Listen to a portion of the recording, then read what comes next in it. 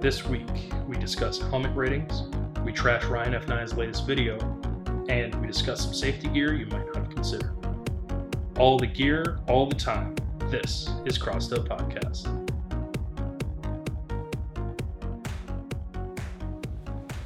Welcome back to episode 2 of Crossed Up Podcast. I'm Brian. And I'm Derek.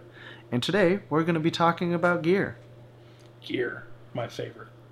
Yeah, we're going to talk about what you should wear, why you should wear it, and maybe even who is gear really for. Yeah, I think gear's for everybody, but... Exactly. Yeah. Which is a very short point that we're going to make. Yeah, I think that was the entire point. If you're not wearing gear, it's a little foolish to not wear... It's just a little foolish to not wear gear. Yeah, of course. It's something I do on a regular basis. Yeah, there's really... Is not wearing gear.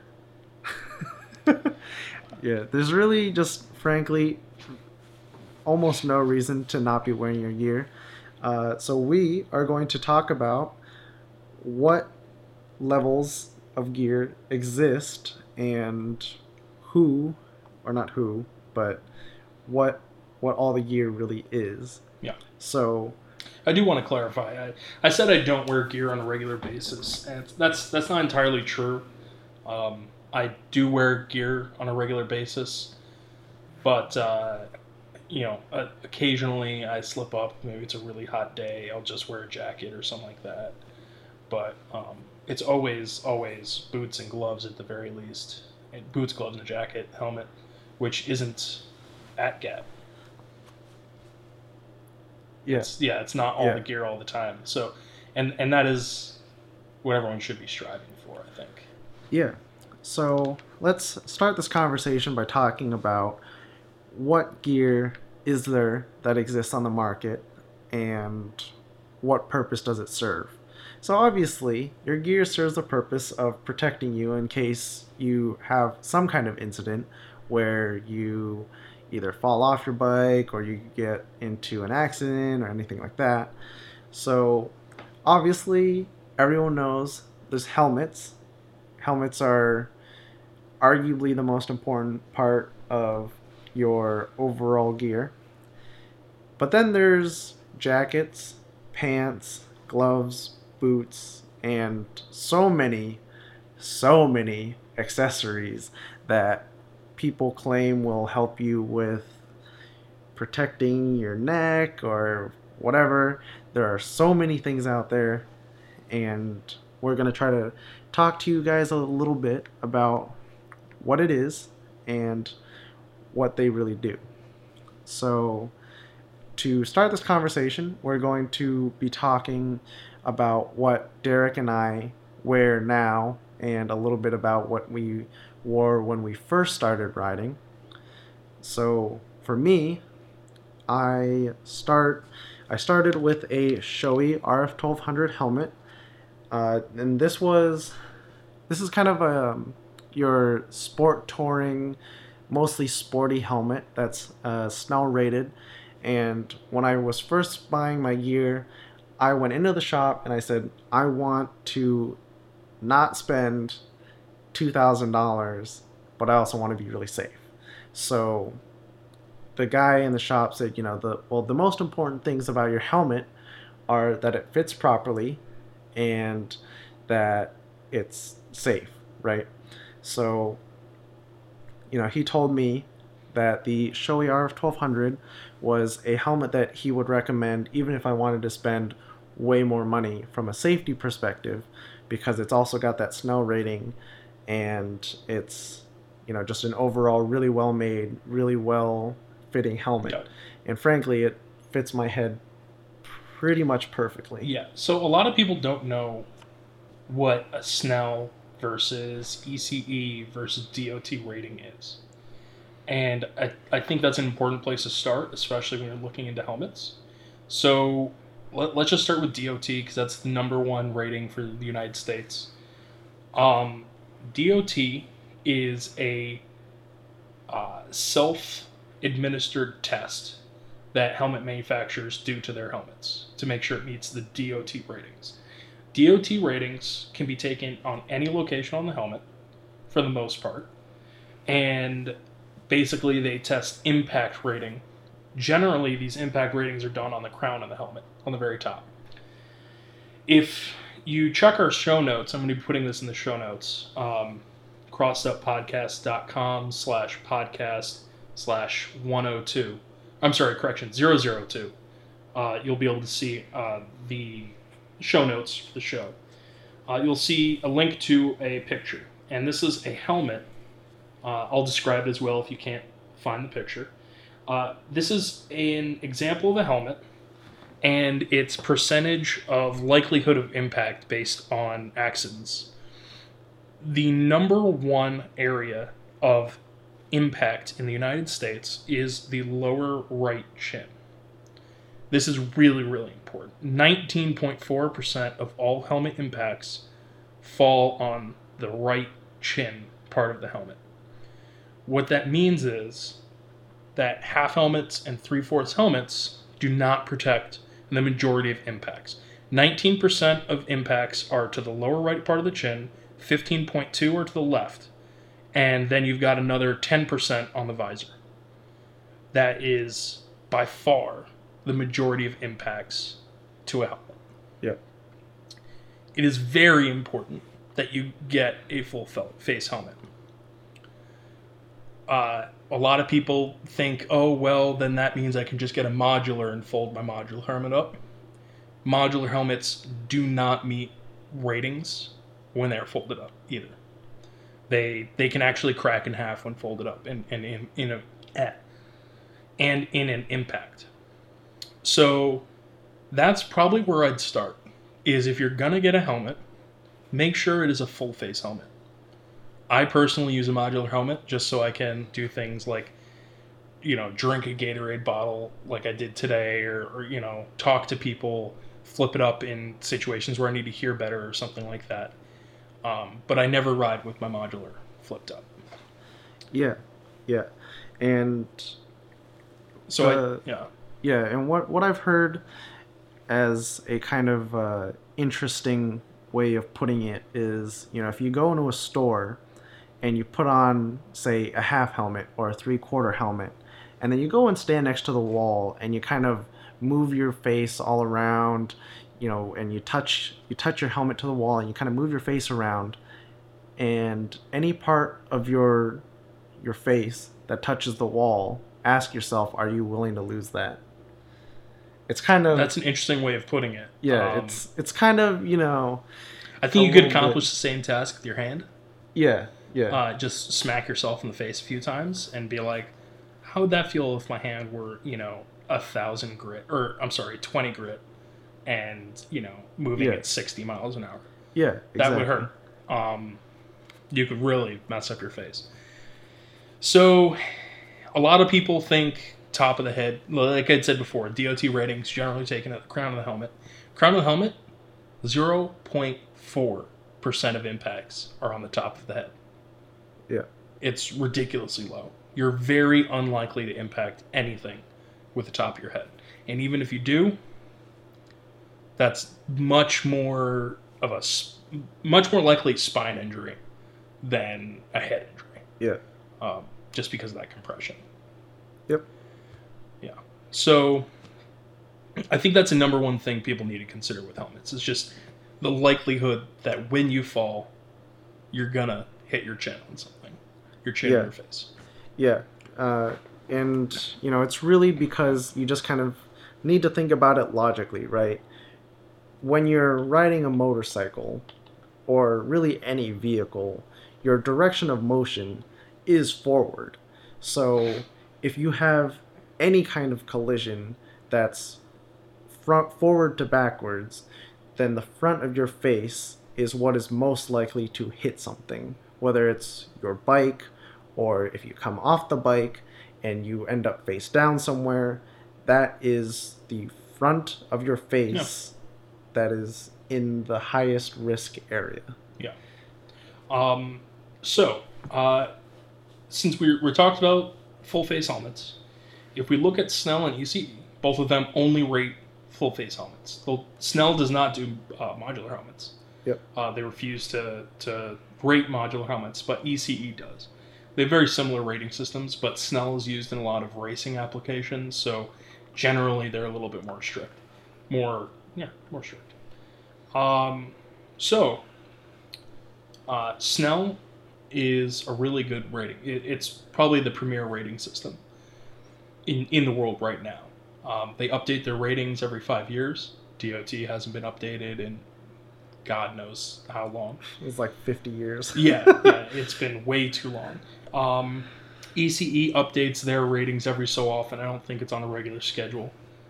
And a lot of countries rely on these. And they say, you can't use a helmet with a rating older than Snell 2010 or 2015. Problem is, less helmets are rated with Snell and ECE, especially in America, because it costs a little bit more. And the companies are actually on the hook for paying for those ratings. They have to manufacture and submit and pay to have their helmets rated. DOT, if you're ever questioned, if a manufacturer only has to produce their testing if they're in fact asked about their testing legally. It's completely in-house. They don't have to prove it to anyone. They can do it themselves, put their own sticker on there, and then if there is an issue, they have to prove they meet DOT standards. Yeah. Which means that there's no reason to actually meet DOT standards. Yeah. Just form a limited liability company and you're done. You're scot-free. Exactly. Yeah. Yeah. All right. So, one of the important things that I wanted to talk about in this episode is that Fort9, who sells motorcycle products in Canada, they make a lot of videos on gear. And, both of us watch most of their videos, I would say, because they make some good content and they have a lot of really good information in their videos. But what I wanted to address in this episode is that one of their latest videos, not to call them out or anything, but one of their latest videos talks about the beginner gear, and it kind of asks the question of what gear does a beginner really need? And yeah, they put a priority on which one of these things is your priority. Yeah. And I understand why you'd want to do that if you're selling gear. But really, I think you agree, everyone should be wearing all of their gear. Yeah. So my main issue with how Fort9 came up with their idea of this is the priority order if you don't have a lot of money is statistics. And he kind of talks about how, well, statistically, your hands and your feet and your head are the most likely to be injured when you're a beginner because, you're generally doing low-speed maneuvers in a parking lot, or, when you accidentally drop your bike and you fall off of it, you're very likely to try to catch yourself with your hands, which makes sense. But the problem is that once you go beyond a parking lot and you're going over about 30 miles an hour, then your chances of injury from anything that's not your hands or your feet being pretty dangerous goes up significantly. He made the point in the video, actually, of feet protection being super important because your feet are basically at bumper level for other cars. Yeah. That's a ton of metal between, your ankles between a large chunk of metal being your motorcycle and another large chunk of metal, which is a car. I don't think your motocross boot, which is what he suggested, is really gonna do that much against getting T-boned by a car, or even just lightly tapped by a car. That's a lot of That's a lot of force. Yeah, yeah, Even for a plastic boot. So like statistically, there are a lot of injuries there, but how much of those injuries are actually going to be prevented by wearing a motocross boot versus I don't think all of the statistics were sound in his reasoning. I think boots are very important, don't get me wrong. I think everyone should be wearing riding boots. But I don't think his statistics necessarily translate to safer gear. yeah. So the problem is that statistics can really lie a lot, and you can end up with some of these issues where you go, well, the amount of injuries that happen to the upper body, let's say the chest or the back, right? It's fairly low because it's kind of protected in the fact that you have your arms, and most people catch themselves with their arms whether or not they intend to. But really, when something happens to your upper body or your legs, it's far more likely to be very dangerous because of the fact that your heart and your lungs and all that is You mean in chest? Yeah. You said your feet and your leg. Oh. Yeah, well, yeah. Okay, yeah. yes. So when you're in an accident and you do damage your upper body, Yeah. it's a more dangerous injury Exactly. than breaking a couple bones in your feet or an ankle, a wrist, something like that. It's a more dangerous injury if you get hit and your back hits a guardrail. Yeah. Or a cement concrete wall. Exactly. Or another car. Exactly. It's important to have back armor. Most jackets don't have sufficient back armor. I'm just going to throw that out there right now. It's important to have back armor that can prevent your back from hyperextension and, I think that's called hyperextension, where you bend over backward too far. It's important to have that kind of gear. Exactly. And while those accidents are just statistically low, the danger of severe injury is higher. Yeah. So basically, all of this is to kind of make the point that if you don't have the money to buy a piece of gear for your entire body, then don't ride a motorcycle yet. Yes, Yeah. for sure. Yeah. For sure. If you don't have the money, then you can't afford the motorcycle.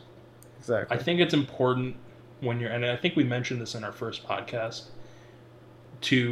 when you buy your motorcycle, make sure you put enough money aside for a full set of gear. Make sure you have armored pants, armored jacket, gloves, boots, full face helmet. Yep.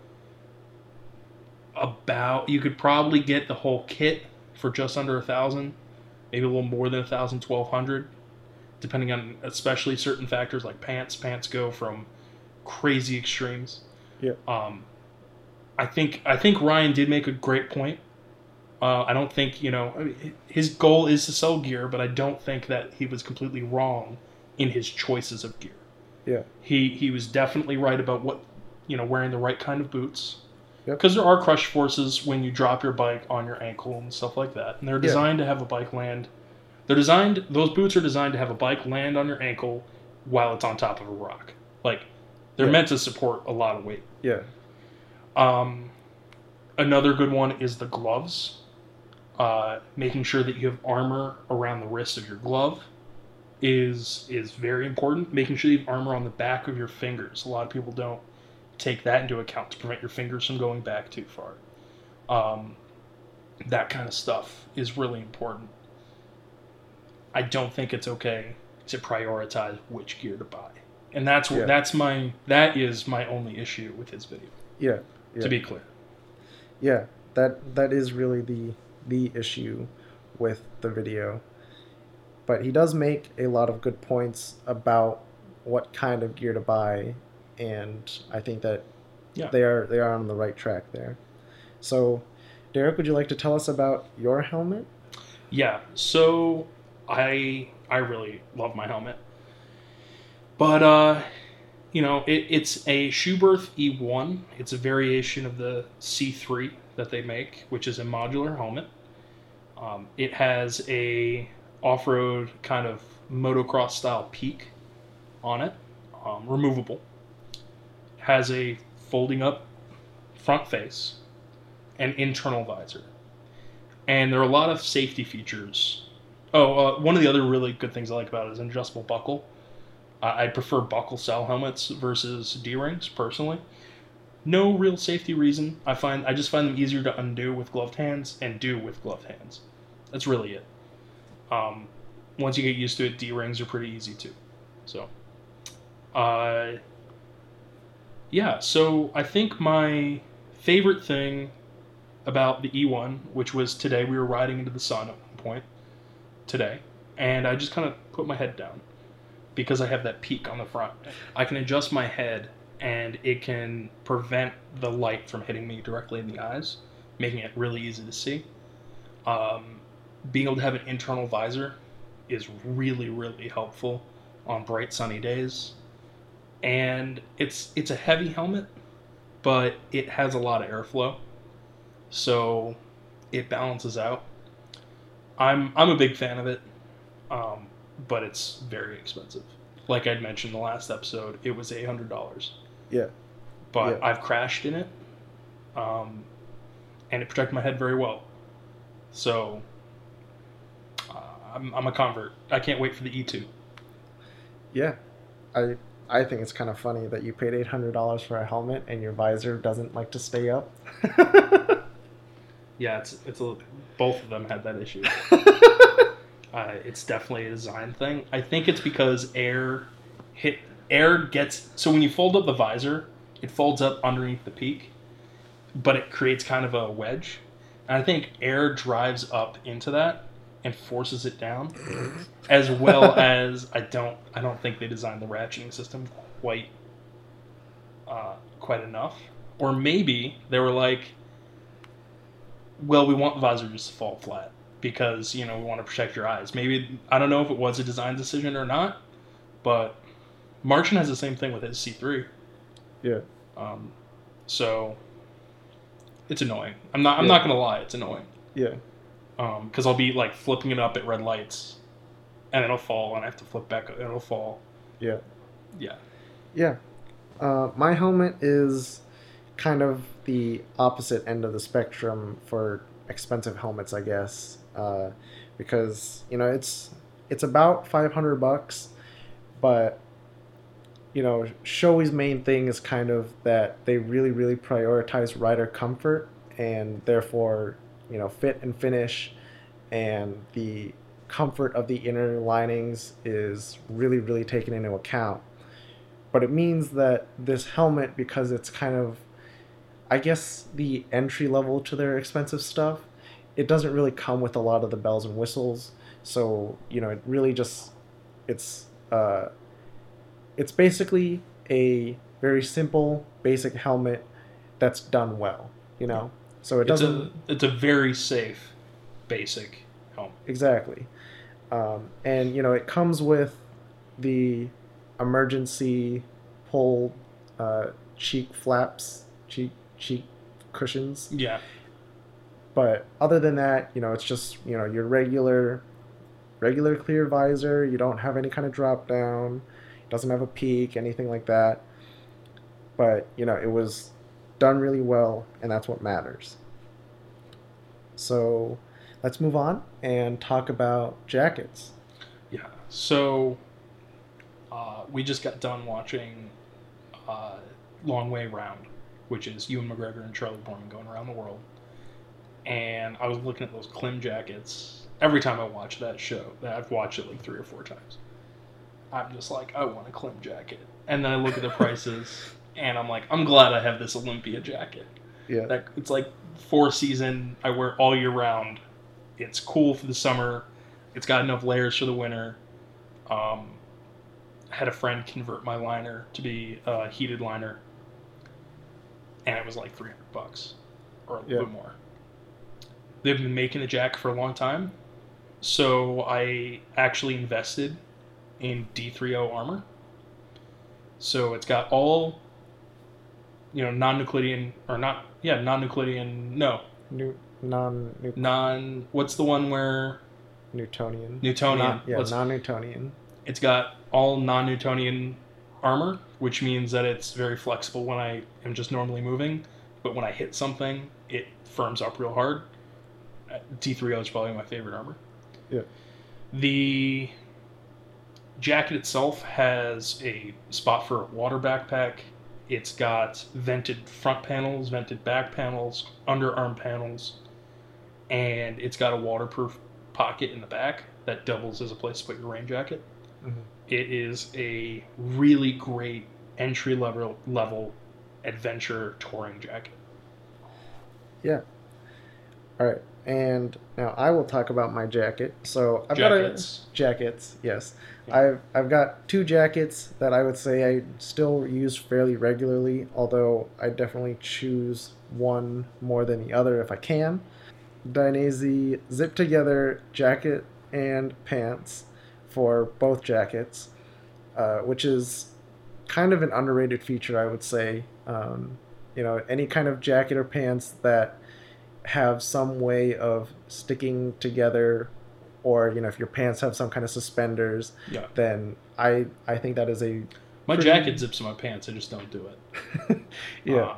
Yeah. I think it's kind of an underrated feature, and Until you need to go to the bathroom. Sorry, we're getting off on a tangent. My pants, we're going to get to them. My pants, there are some issues I have with my pants. Anyway, Yeah. Sorry. Keep going. Keep going with your Dainese stuff. Yeah. So It is a nice feature. yeah, so it's a really nice feature because you get kind of some of the benefits of a one piece without the bulk and I guess harshness of needing to deal with a one piece.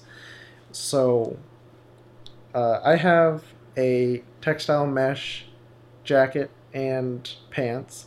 The pants are not super breathable, but they have kind of this nice little section that you zip up, and it's got mesh there, so it kind of helps to bring some airflow through there. And it's really nice for the summer. And then, once it gets a little bit cooler, then you can just zip it back down, and it helps keep some of that warmer air in, and it makes it really nice for that. And it's really just kind of a pretty basic, I bought the back protector for the jacket. That was a little bit expensive. It was like $90. Yeah. Which, it is what it is, but it's a level 2, and it's got, hard armor in all the important places. So, knees, elbows, all that good stuff. And the nice jacket we'll talk about is the Dainese D-Air Misano, and that thing is that is a great jacket. So it's full leather, and it comes with the Dainese airbag, right, integrated completely into the jacket. So you just zip it up. There's a little metallic button that when you close it, it completes the circuit, and then it's armed. And then you just zip it all the way up, and you're done. It's really, really simple and very well done, and it's got that nice Italian leather. You just like your Italian leather. Bougie. All right. So Derek, would you like to tell us about your jacket and pants? Oh, well, okay. So I was going to go into pants, but I actually forgot one of my jackets. Okay. Which, my other jacket, which I don't wear very often, is a Speed and Strength armored hoodie with Kevlar. Oh yeah, I forgot about that. Yeah, I forgot about it too, because I don't fully trust it. So they say it has a sliding component to it. It's comparable to textile jackets and stuff like that. I'm not sure about that. It hasn't ripped or anything. I'm just not sure how long it would actually last in a slide. It's definitely the kind of jacket I wear where maybe I'm not concerned about sliding as much. Yeah. Shorter rides, I don't go hard when I'm wearing that jacket. Same thing with the jeans. It's definitely something I wear mostly in the fall, spring and fall, just around town. For short, like I'm just going to the store to get groceries, or Yeah. I'm not riding on the highway really, or I'm taking a long way to work. That's generally what I wear for that. Yeah. Moving on, I have 2 pairs of pants that I like to wear. I have my armored jeans. I don't remember what brand they are, but people tell me all the time that they can't even tell I'm wearing armored jeans. Mhm. I like them. They're pretty comfortable. They're jeans. They've got Kevlar and they've got armor in them. I'm not sure what brand armor. It's not D3O, but it's something similar. My other pants are, and these are the ones I wear most of the time. They are the pants I wear when I know I'm going to be going fast, which is most of the time. So they are a pair of Moose Racing adventure pants, adventure riding pants. They're made for going off road and going through mud and that kind of stuff. They're kind of cumbersome to put on. They look like snow pants. They're big and puffy, and they have pretty big pieces of armor, hips, knees, shin armor, and no, they don't have the shin armor in them. But yeah, hips and knees. They've got vents on the front and the back. They also have a gaiter in the fly, which doesn't sound like a issue, but when I was saying that I can zip my jacket to my pants, it means I can't use my fly when I need to go to the bathroom. So, and it has suspenders. Yeah. So that means the jacket needs to come off if I need to take a piss. Oh. If they're zipped in. It's really inconvenient sometimes. Oh, well, see, that's your issue. Yeah. These have a fly. Well, they have a fly. It's just got a giant piece of vinyl over the front to prevent water from getting in. The problem is I need water to get out. So, I don't know, maybe I'll try some endurance catheters. See how that works out. Oh, God. Well, if we do that ride to Circuit of the Americas, we may not have a choice in that. It's a long ride. Yeah. So, yeah, so I really like those pants. I have crashed in those pants. You can't even tell. I think they have like one rip on them in the back somewhere where they were on an exhaust at one point. I crashed with those pants multiple times. I think I even was wearing those pants on the Tail of the Dragon when I crashed. Mm-hmm. Most of the crashes have been off-road, but they have been in one on-road crash. So, gotcha. But most of that crash was sliding on my back and head. So, yeah. All right. So let's talk about gloves. So what do you like about your gloves? Don't. I'm really lazy, actually. I bought a pair of gloves from their Cortec gloves. Not great. They were cheap. And they fit me well. I think I've gone through 4 pairs of them, so they're not very sturdy. And the best thing about them is that they have pretty good knuckle armor. And I've punched trees with those gloves and not felt much. But then again, they're black. They're not perforated. They work with my phone, but only because they're completely penetrated with sweat. They're just average gloves. I really should get better gloves, to be honest. Yeah. My other pair of gloves are Cortec as well, but they're snowmobile gloves. Those are underrated as winter gloves because they are armored against crashes in the snow, and they have thinner palms so that you can grip on your snowmobile grips and not feel like you not have that layer of like down between the glove and the throttle, so you get good throttle control. Yep. They're puffy, they're waterproof, and you can punch trees with them, just like my other Cortec gloves. Yeah. So they've got some armor underneath the actual fluff. Yeah. Yeah, those are my 2 pairs of gloves. I used to have some other mesh gloves, and then I realized if you can see your skin through the glove, it's probably not a good glove. Yeah. Yeah. Yeah. So for me, I wear some kind of cheapy. They're not extremely cheap. They're probably about $120. They're full leather gauntlet length gloves Mm-hmm. that have knuckle and finger protection as well as palm, and they're really kind of what I would consider the minimum for, a good street glove, because it kind of incorporates all of the aspects of a good glove without being, extremely expensive. So there is one point I want to make about like riding and going the distance. One of the key features a glove needs to have for me is I need to easily be able to put it on and take it off while riding, which sounds like a really bad idea, and it is.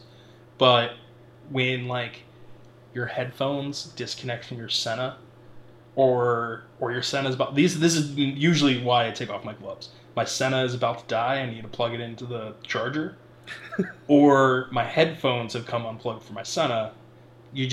Without being able to see anything, it's almost impossible. You need to have that dexterity in your fingers. Yeah. So for me, it's really critical to be able to take off my glove while riding, to be able to fiddle with my helmet. But that's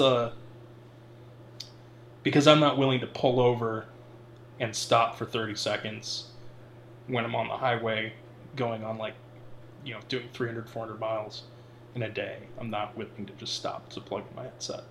So, yeah. Not the most recommended thing to do, but I guess we're just throwing that out the window for this episode. Yeah, I'm throwing that out there. Yeah. It's for me, it's critical. I mean, I can't ask a big group of people to stop because I need to plug in my Sena. Yeah. And I don't want to have to catch up with them again. So for me, it actually is a really big deal that I can do that. Yeah, of course. All right, let's talk about boots. Boots. So you and I have two very, very different kind of boots. I don't think they're even made anymore. I bought them when I did my East Coast trip a few years ago, along with these pants I'm still wearing. That was when I had the V-Strom. They are CD Deep Rain boots. They're not their nicest boot on the market. They don't have the most exo armor, which is definitely something I would definitely change about the boot. But they are waterproof. They were waterproof. They're definitely need to be replaced. They're kind of at the point where the heel of the boot has started to come away from the armor, and now the armor acts as a giant scoop for rainwater. So it just soaks my boot. Like, they used to just stay dry in torrential downpours, and now it has, these giant wings that just catch all of the water coming off my front tire and funnel it into the heel of my boot, on my left boot. Nice. I may get them fixed. I may just replace them. So, but they were expensive. They were CDs, so they're not cheap, and they're European cut. Yeah. It's just very hard to find size 14. Boots. Yeah. Especially in that European style that you can. They're like when I wear them sometimes underneath my khaki pants for work, which I want to get some armored khakis. It's just really hard to find them. So I wear them underneath that, and they look like loafers. They don't look like. They don't look quite like loafers, but they don't look like boots either. Yeah. They don't look like I'm wearing combat boots everywhere. Yeah. So I'm wearing Alpine Stars racing boots. Aren't they like they're 3/4, right? Aren't they? Are they full height? Yeah, no, they're full height. Let me see. You're not wearing them? I'm not wearing them right now. Okay. In the Asian household. We don't wear shoes in the Asian household. So they're full height, which means that it covers your shin, which I recommend personally, because then it means that you get full coverage of your shin, because your shin armor only goes down to a little, like a few inches above your ankles, so you want something that's going to be able to kind of bridge that gap. Yeah. So both of us are wearing full height boots for that reason, and it's a pretty important feature that I would say not to overlook for your first boot.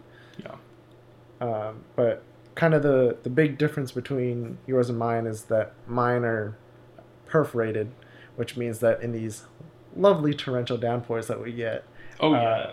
you know, once the rain starts coming up from the ground, it goes right into my boot, Yeah. all the way down. Well, I have the same problem right now too. Yeah, But yeah. The other difference is that because mine are much more of a street / light track use boot, they have toe sliders on them. Not that I ever really use them, but because my kickstand leads my bike more than I do. But yeah, so it's kind of nice that there are options out there for features that you might not think that you would need. So that's just kind of one of our interesting things. Kind of talking about our last week was the second race. It's the Austrian ring, the Red Bull ring. Yep. Viñales. So this Viñales. track is too fast. I think that's just a fact. They had to extend the fence after the last MotoGP. This is going to be a short one. The main thing I wanted to bring up is that Viñales bailed off a bike at like 140 miles an hour. Yeah. It was like 143, something like that. I think it was 218 kilometers an hour. Yeah. Which is about 140, 150, something like that. Yeah, somewhere in there. And he like pulls the brake. In the slow-mo, you can see him. He pulls the brake once, it just sinks. He pulls it again, it sinks, and then he just jumps off the bike. Yeah. It was, it was pretty spectacular. He downshifts a couple times to slow down. Yeah. Realizes that he can't, deal with it, and just kind of hops off the back. He just kind of falls on his back. It was takes balls, but you have to have a lot of trust in your armor. Yeah. To be able to do something like that. Yeah. And which of course they do. They crash all the time. Yeah. But yeah, and I think that's why, having a nice butt makes it a little easier, because you got a little bit of cushioning down there. So when you gotta jump off of a bike, and your butt hits the ground, you don't want your tailbone to just immediately smack into the ground at however many miles an hour you're going. Yeah. So. Well, I guess it makes me very safe. Exactly. Yeah, I've got a lot of cushioning for falling. Exactly. Yeah. Exactly. Just not on my head, apparently. But that's a story for another day when my last major crash. But yeah, so let's talk a little bit about MotoGP and what kind of was happening there. So, this circuit is very, very fast, and they have 2 long straights. Yeah. And that means that in order to slow the bike down, you need to be able to brake. So, reportedly what happened is that after 2 weeks ago, there was that really bad the week before. Yeah. The week before, because we're talking about a race that happened last week. The week before Viñales' crash. Yeah. There was the Zarco and Morbidelli incident. Yep. Which I don't know if that was brake fade related, but Brembo identified an issue with their brakes fading during the last race. Yeah. So, for the race where Viñales crashed, they had come with bigger and beefier brakes for all the companies to go and install on their bikes. Viñales was one of only 2 riders to not install the new big brakes. Yes. And what Rossi talked about at the end of the race was that the problem with the Yamahas is that they don't make enough speed to really compete with the Hondas and the Ducatis, so they have to try to make up all that speed by braking way, way harder at the end of those straights and into corners, which means that your brakes get a lot hotter and are under a lot more work. A lot hotter. Yeah. Yeah. And Anyone who's ridden a tiny bike fast knows what we're talking about. Yeah. Yeah, you've probably had this happen. Exactly. And you need your brakes to work. Sounds kind of intuitive, but if your brakes aren't working, that's pretty bad. So I don't know if anyone really I don't know if people know the physics of boiled brakes. Essentially, when you're hitting your brakes enough and they get up to a certain temperature, you'll start to boil the brake fluid.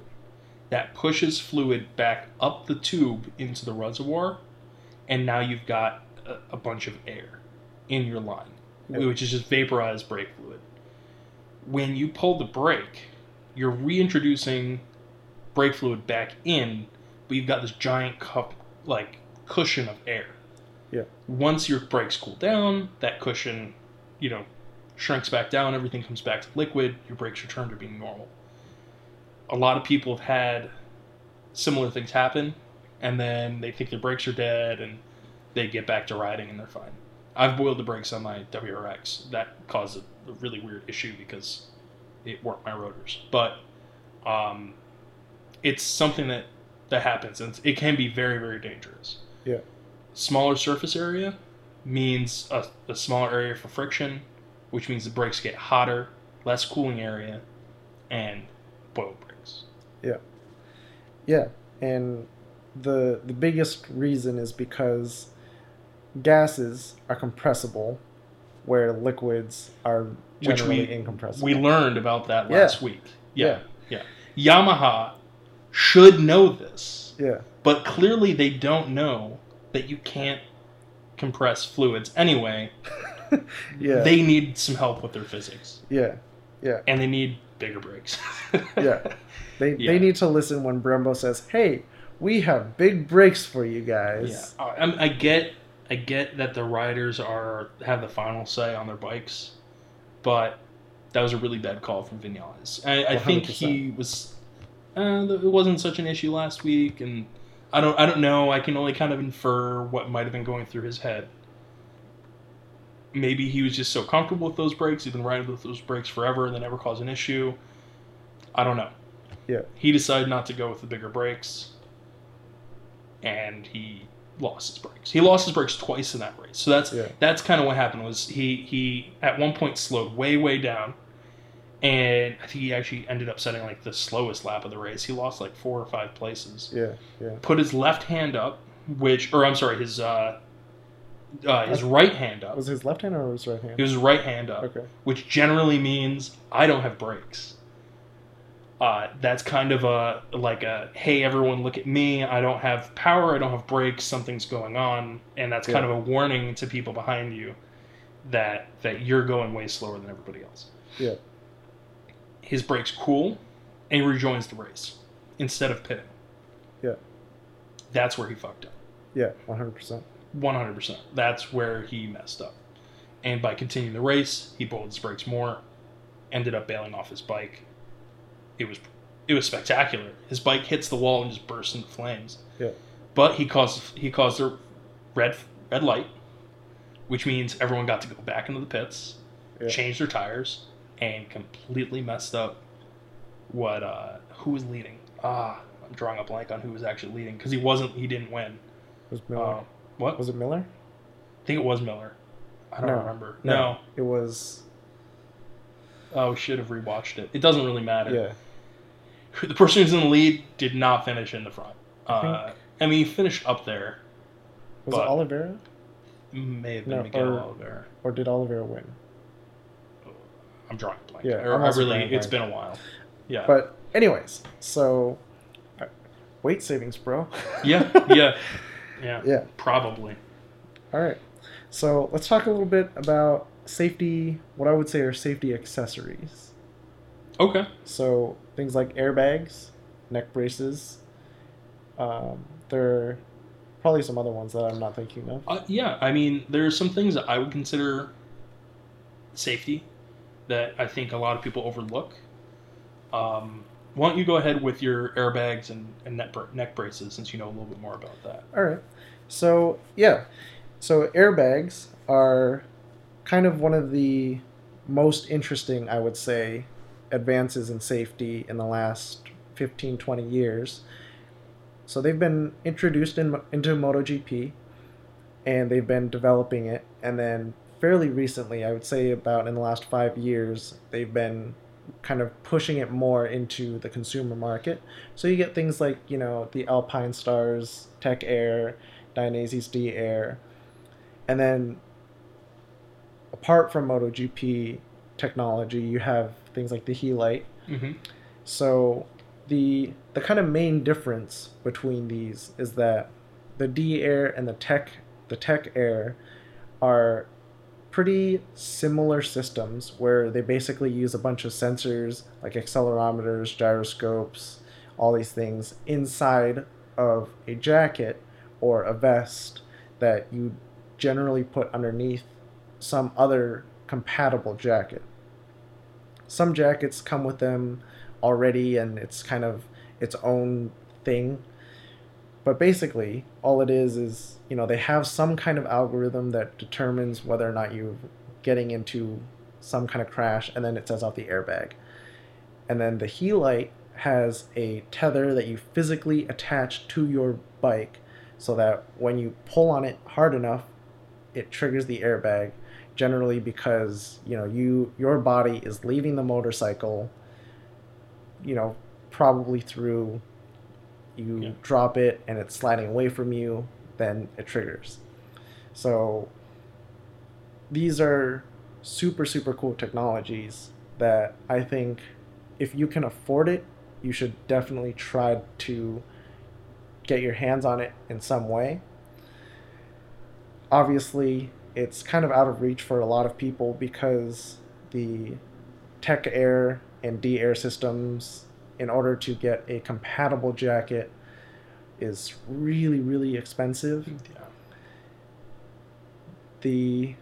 The jacket that I got on like a 60% sale because they're discontinuing that. They were discontinuing that jacket, and so it was on a closeout. But on original retail, it was something like $1,300 for this jacket. Yeah, they are expensive. Yeah. So are neck braces, though. Yeah. Neck braces can be pretty expensive. I looked into getting a neck brace, and I seriously considered it, but I have issues with my neck already. My neck gets very stiff, and I need to roll it around and crack my neck. And I couldn't do it with a neck brace on. Mm-hmm. And I can't ride for hours without being able to just do that. And well, you can't see what I'm doing, but turning my head and cricking my neck, I need to be able to do that, and otherwise my neck gets really stiff and it's quite painful. Yeah. And so I ended up not getting, because the exact thing it's designed to prevent is what helps my neck feel better. So I realized that it's a great safety feature. I just couldn't do with it. Yeah. So real quick, I'll kind of fill people in if you don't know what a neck brace is or what it does.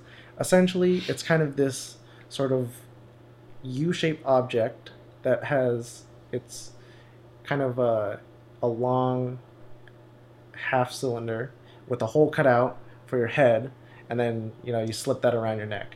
This is a super, super rudimentary explanation because I'm not sure really if there's a good way to explain what they are. Yeah. Well, if you've watched any sort of car racing, you've seen neck braces and stuff. NASCAR uses neck bracing. F1 uses neck braces. Yeah. You've probably... Well, are they? Yeah, they're still using neck braces. They're kind of integrated into the seat and stuff. Anyway. Yeah. I don't really follow F1 that much. But yeah... and they prevent your head from making movements that they shouldn't make. And also from compressing your spine, like we said before, in that 0.4% of crashes. It prevents your helmet from coming down towards your shoulders. Yeah. Yeah. Basically, any kind of lateral torsion or longitudinal torsion, as well as compression, which are all, in high-force applications, really, really bad for your spine. Yeah. So they're also not super common for motorcycle accidents. Yeah. Yeah. Yeah, and there have been a lot of arguments for why people should wear them, but I'm not sure that they're really catching on at all. Yeah. They're fairly common in motocross, but really, really not very common for any kind of normal street use. But it's kind of important to note, I Yeah. guess. I guess if we were doing a race or something like that, like for like 30 to 45 minutes at a time, I Yeah. could probably wear a neck brace. Yeah. But I can't wear a neck brace for an hour and a half. Yeah. Yeah. Yeah. And an important note is that if you do decide to buy one, it does not work with any kind of airbag system.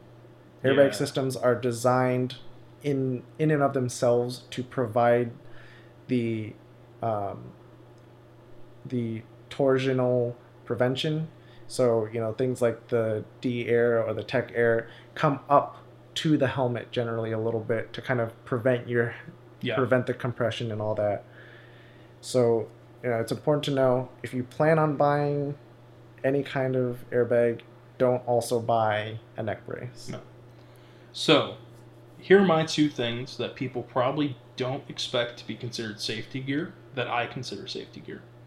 One is some sort of GPS, with a GPS that you can see the roads on, and I'm gonna say a dedicated GPS, because I feel that phone screens are too reflective, and they just don't have that matte finish that's required in bright applications like riding during the day to be able to see the map. And being able to see a map is, I think I mentioned this in the last episode, being able to see the map really helps with being able to read turns and read what's coming up in a trip, especially when you're going fast. It's like having a little mini map. They're very, very handy. And they warn you of some other things as well, motorcycle-specific ones. They warn you of, railroad crossings and twisty roads and red lights and speed cameras and stuff like that. So that's one of my big things, is I think a map can be an invaluable safety tool. The other thing is a communicator. I feel like we've talked about this before. This might be on the Euro episode. I think it is. Yeah. That's not coming out till later, people. Yeah. So yeah, I may have talked about. I think I talked about this in an upcoming episode. I don't know how we want to put that. Anyway, the other thing is a communicator, because it allows you to communicate ahead of yourself, and do some things that just frickin' magic tricks on the road. That's what I think of it as, because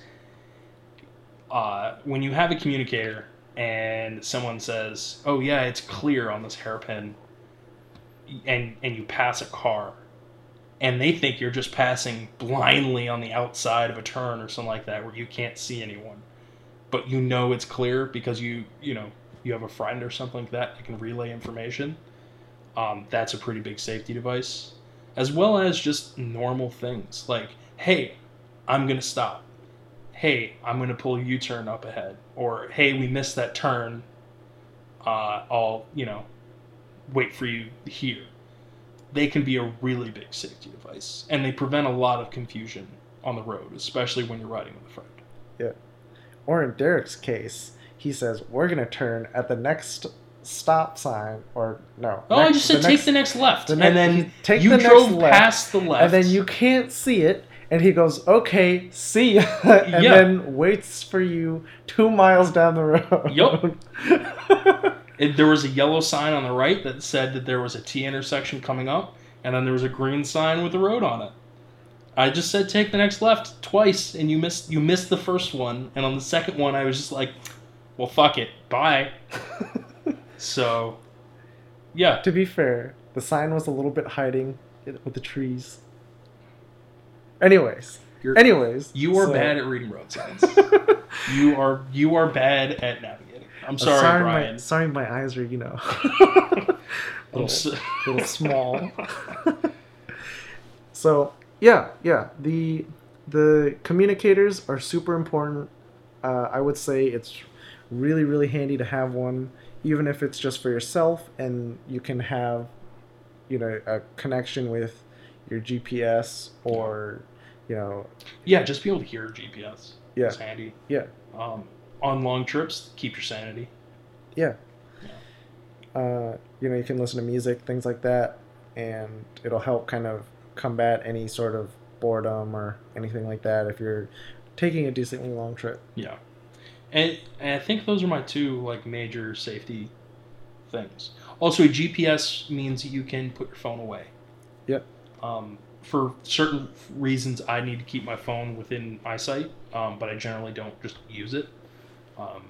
But there are reasons why I need my phone within eyesight. Otherwise, it would be away in my pocket, somewhere physically on me, in case I get separated from the bike. Yeah. And I need to call 911 or something like that. I would prefer to have my phone physically on my person. Yeah. Other than that, I think that's the end of this episode. Hey, thanks for listening to Crossed Out Podcasts. New episodes come out every 2 weeks, and if you're interested in finding our back catalog, we can be found on Apple Podcasts and Spotify, and most other places podcasts can be found. You can also find our catalog at crosseduppodcast.com.